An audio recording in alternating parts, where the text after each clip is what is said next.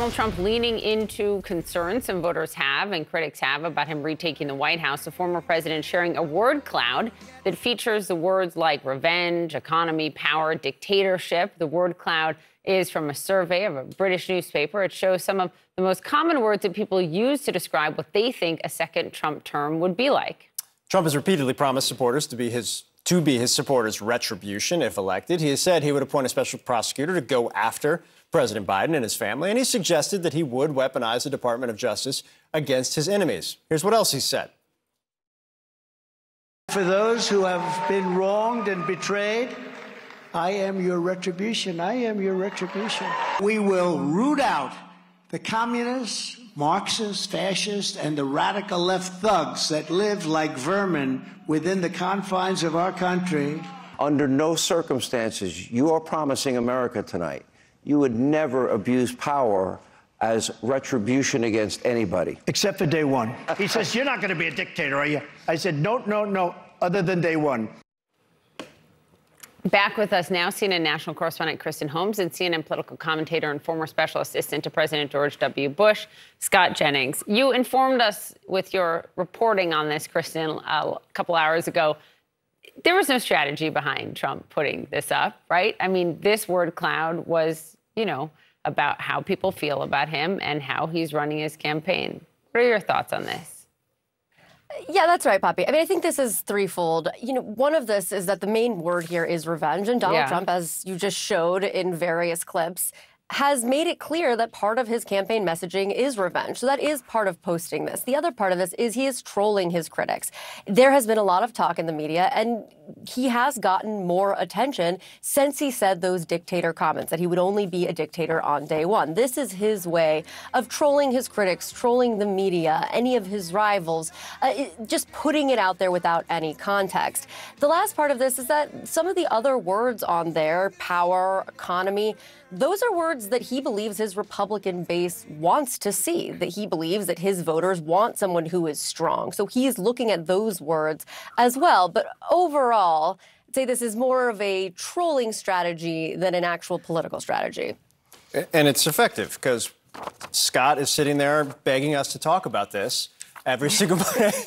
Scott, can I ask, though, and I mean this in all seriousness, Kristen Sills-Sanderson has just a really great piece in the New York Times. She's a pollster. She's a friend of the show, friend of everybody at CNN, who goes through kind of the dynamics of the race, talking about chaos versus non-chaos candidate and comparing kind of why Biden won in 2020 and why he's having difficulty in the polling in 2024, a through line kind of from Afghanistan to now.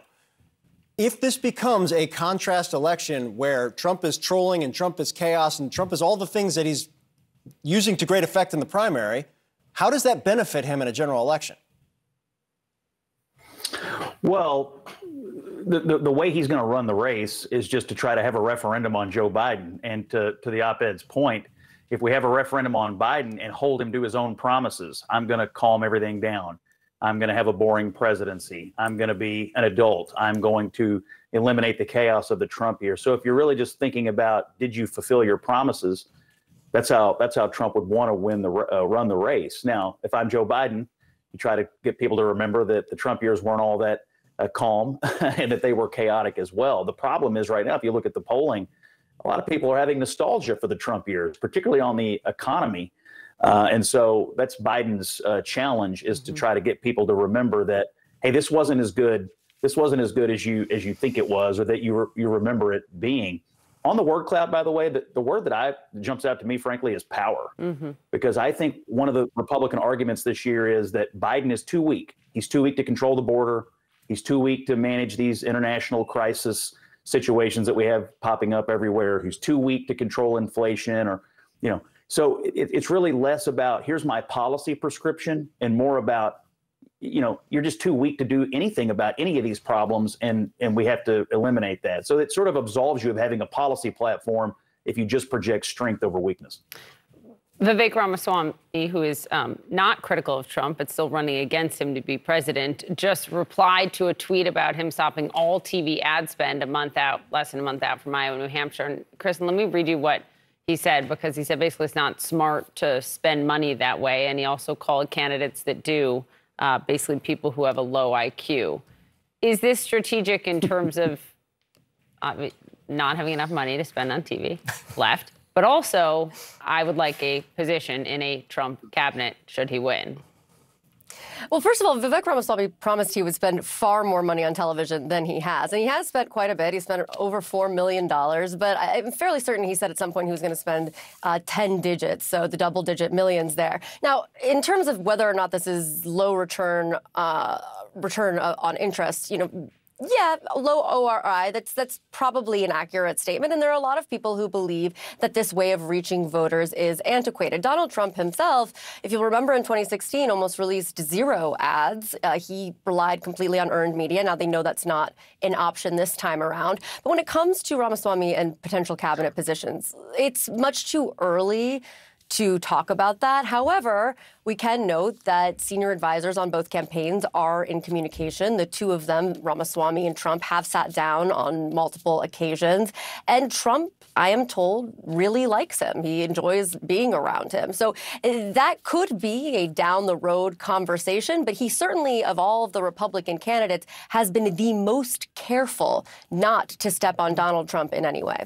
Scott, as somebody who's been involved in a number of campaigns in the past, if you pledge that you're going to spend $10 million, spend a little bit over $2 million, and then pull all your ad spend down, and then say the reason is why is because you found a new way to do things, and everybody who buys TV ads is an idiot, do you feel like he's found a new way to do things, or he doesn't have any money? Well, he's doing a lot of self-funding, so I guess he has all the money that he wants to spend. What I suspect is happening is that they found out that his campaign is dead.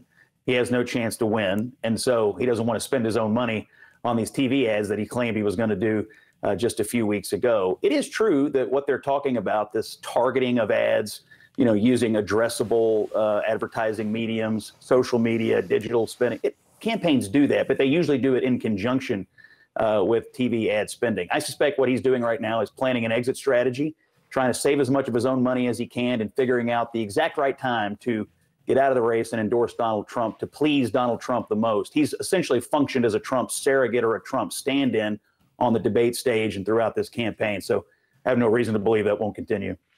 Kristen Holmes, thank you. Scott Jennings with the perfect 10. If we still had Room Rater, your Christmas decor It's solid. is very solid. It's elite.